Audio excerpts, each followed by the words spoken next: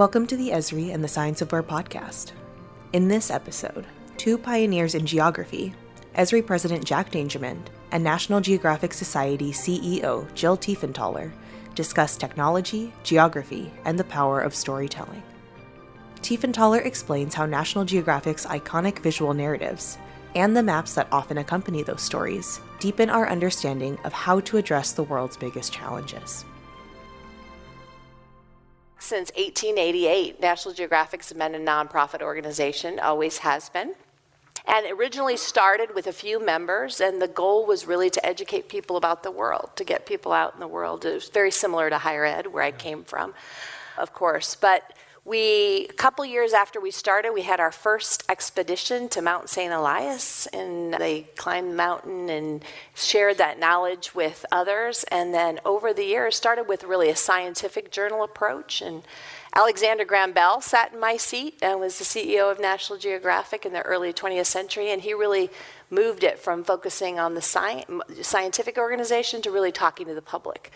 And so we have this amazing, I think, and such an urgent calling right now when we need so much to happen in the world, where we're an organization that understands the science, that has trust in the facts, but really does a great job of telling those stories broadly to all kinds of audiences. Storytelling is our superpower, and that's been probably the biggest part of my transition, is really understanding how we talk broadly and really get people, not just the usual suspects in those conversations. Yeah, it is a superpower. I like the way you describe it. Yeah. Everybody understands what a superpower is. And I think Alexander Graham Bell, I didn't know him, of course. I remember reading in the very beginning, he said something like, the National Geographic Society is all about creating geographic knowledge, and it's also about disseminating geographic knowledge. Absolutely. And the creating part, what I made up at least, was sending out these explorers to collect data and create geographic knowledge. Yeah. That was the exploration thing. And then the magazine really came out about the word dissemination of the knowledge. And I want to come back to that through this evening several ways. What part of National Geographic today is about creating versus what part is dissemination? And I know these have changed over the last 135 years. But yeah, absolutely. Our theory of change is really, we think about really 4 ways that we make a difference. And that mission to illuminate and protect the wonder of our world, we really break that down into first scientific knowledge, right? Yes. Creation of scientific knowledge. And we believe that's one of the big parts of our mission, to contribute to scientific knowledge. And we continue, I think, this current year, over 600 professional peer-reviewed publications in scientific journals thank the National Geographic for supporting the work. So continue to do a lot of that work. And we do that work, all of this work, through explorers. We have about 3,000, a little over 3,000 explorers around the world who we support. All kinds of professional development, science telling. So we're not just picking them because they're great scientists, we're also picking them because they want to have that action piece. They want to talk to the world. They want to be in the magazine or the movies or in a classroom. The second part of our theory of change is conservation. So we have many programs and explorers that we support who are having direct impact in protection, direct protection. A great example of this is our Pristine Seas program, which is a program that a group led by explorer Enrique Sala, and they travel the world, he and his team, and work on setting up marine protected areas. And they've now helped, along with communities and governments, set up 27 marine protected areas around the world. That it's about twice the size of India and our ocean. A long way to go to our goals, but important. So direct protection. And then that superpower piece, we always talk about illumination, but that's really education and storytelling. And education clearly has amazing benefits on its own, just to educate, all of us to be more educated. Same for storytelling, really getting people to care. But at its best, we believe illumination, both education and storytelling, lead to protection. If people have knowledge and they care, they have empathy, then they'll act on their own. So that's a big part of our theory of change. in this room, there was a very famous, what was it called, Laura? The WWW conference, where there were 66 people, 2 at a time, and they tried to explain things to each other. And the audience watched it. And these were what Saul Wurman called the 66 smartest people in the world. Watching it, sometimes it was like this, and sometimes there was actually the ability to have people actually understood. And you notice that if you look carefully at what Jill's doing, she's acknowledging that she gets what I'm talking about. And it's quite extraordinary when you watch people explaining things, storytelling. That superpower that you talk about is all about explaining, exploring, and explaining. Creating science through exploration is largely what I think National Geographic does so well, and then they explain it in this extraordinary way with photography, with text, and these stories. I think the other interesting thing is how that storytelling has had to change over time, and how it's delivered and how it's received. And I think that's one of the things that has kept National Geographic relevant. I always tell people it was funny when I was announced that I got this job, I called my parents who were in their 70s at the time, and they were so excited and so proud, and it was because of the magazine. We got the magazine at home when I was a kid. They loved the magazine. I was a college president at the time, and they announced it to my students that I was leaving for this job, and I can promise you that I was never cooler with my students than when I was leaving for National Geographic. And that is not because of the magazine. It was because we have the largest social media following of any nonprofit organization in the world. I think it's at almost 800 million followers globally between all of our different social media platforms. And so that sort of tells you about storytelling. The visuals are often the invitation. It used to be maybe reading that whole story in the magazine. Now it might be clicking through the website or watching a TikTok or a short video. One of the challenges that we're facing, and you're facing, I know, is the whole, and I suppose all of us are facing, is the technology changes that are occurring in our world. The whole AI, machine learning, large language models, is it going to take jobs away? I don't think so. Maybe. It'll allow people to do new work. That's my thought on it. Yeah. But quite seriously, we're embracing it here and using it and building it into our tools.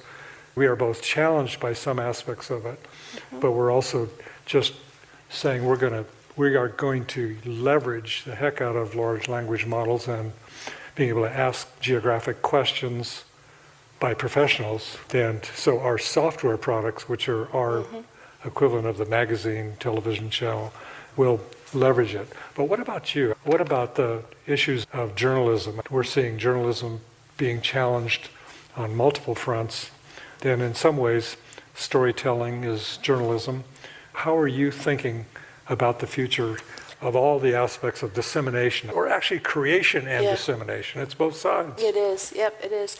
I'm like you. There are reasons to worry, but I see incredible opportunity, and I have a lot of optimism. And before I get into talking a little bit about the journalism piece, what we're seeing with science and AI is there's some really amazing, exciting work. We have a program called Project SETI, which is supported by National Geographic in Dominica in the Caribbean, and it's now been going for about 5 years, and they are using these large language models and AI to talk to sperm whales. And they've been using, it's absolutely, I don't know if, but sperm whales click rather than sing like the humpbacks. And so the clicking, they believe, is probably the easiest animal to be able to use artificial intelligence to begin to understand. So they have huge microphones under the water, and there's a population there of about 200 non-migratory sperm whales that live near Dominica. And every day, all of that data that they pull goes up to the cloud, and there are about, 25 scientists around the world that are working on that, not only AI experts, but also linguists and others. Yes.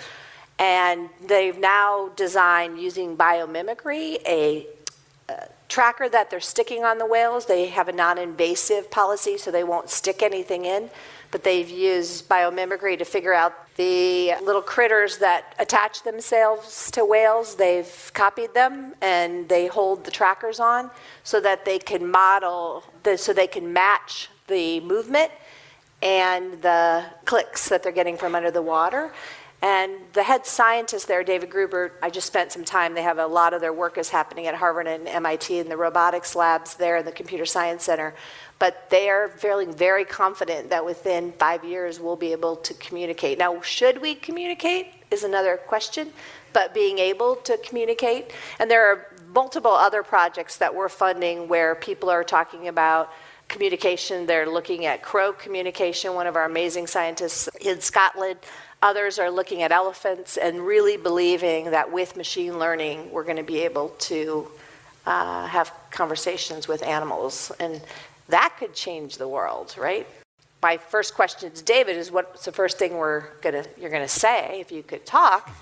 And he said we should crowdsource it from the world, right? And try to find out. And the number one thing so far that people are saying is the first thing we should say is sorry, but which is fair enough.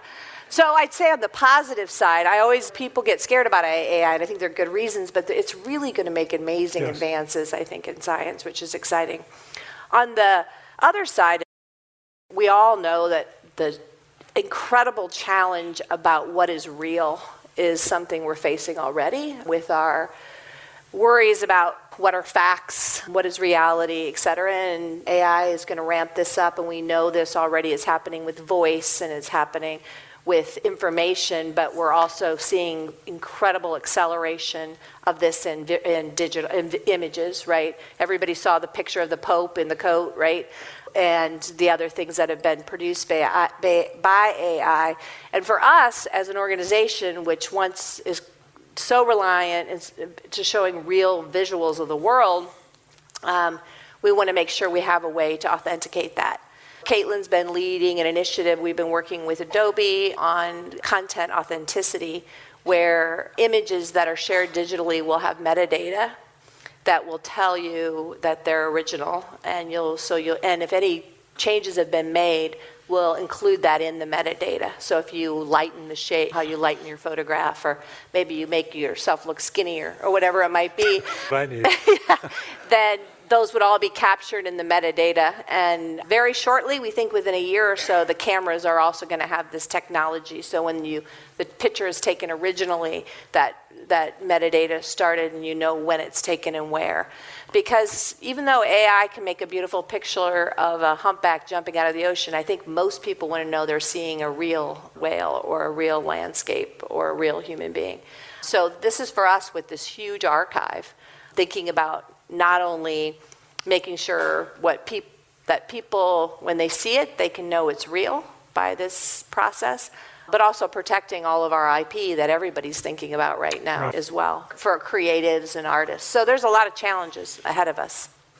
I think a lot of the work historically around conservation and storytelling in science was also often parachute. You go in, you set up some great conservation program, and then you leave, and we found over time that was not very effective, that work needed to be done in co-creation and collaboration with local communities, because those are the people who have a lot of the knowledge, that with the scientific knowledge and the indigenous knowledge together is really much more powerful than just one or the other. And also when those people that live there have a great stake in protecting those communities in the long term and making it work and bring great knowledge to that. And in addition, working with communities has been a huge change, I think, in all of the conservation landscape, and certainly in our work as well. And then also just if we're going to get the best talent in the world and may have the most impact, then we need to be an inclusive and equitable organization and a diverse organization. We now have explorers. The sort of traditional explorer, you can see what he probably looked like. He was a handsome white American male, rugged. We still have many of those, thank goodness. But we also have men and women. We're about half women now in our grants for the first time in the last couple of years. And we now have explorers from 140 countries. And last year, 70% of our new grants went to non-American explorers. Being out there in the world, and bringing the best talent for the world really requires having a really diverse set of explorers and a really inclusive organization. Let me say thank you, Jill, on behalf of everybody here. Thank you, Jack. You can do it yourself. Thank you. Thank you. Thank you for listening to the Esri and the Science of War podcast. And thanks to Jill Tiefenthaler for sharing the world-changing mission and future vision of National Geographic. If you like this episode, please share it with a colleague.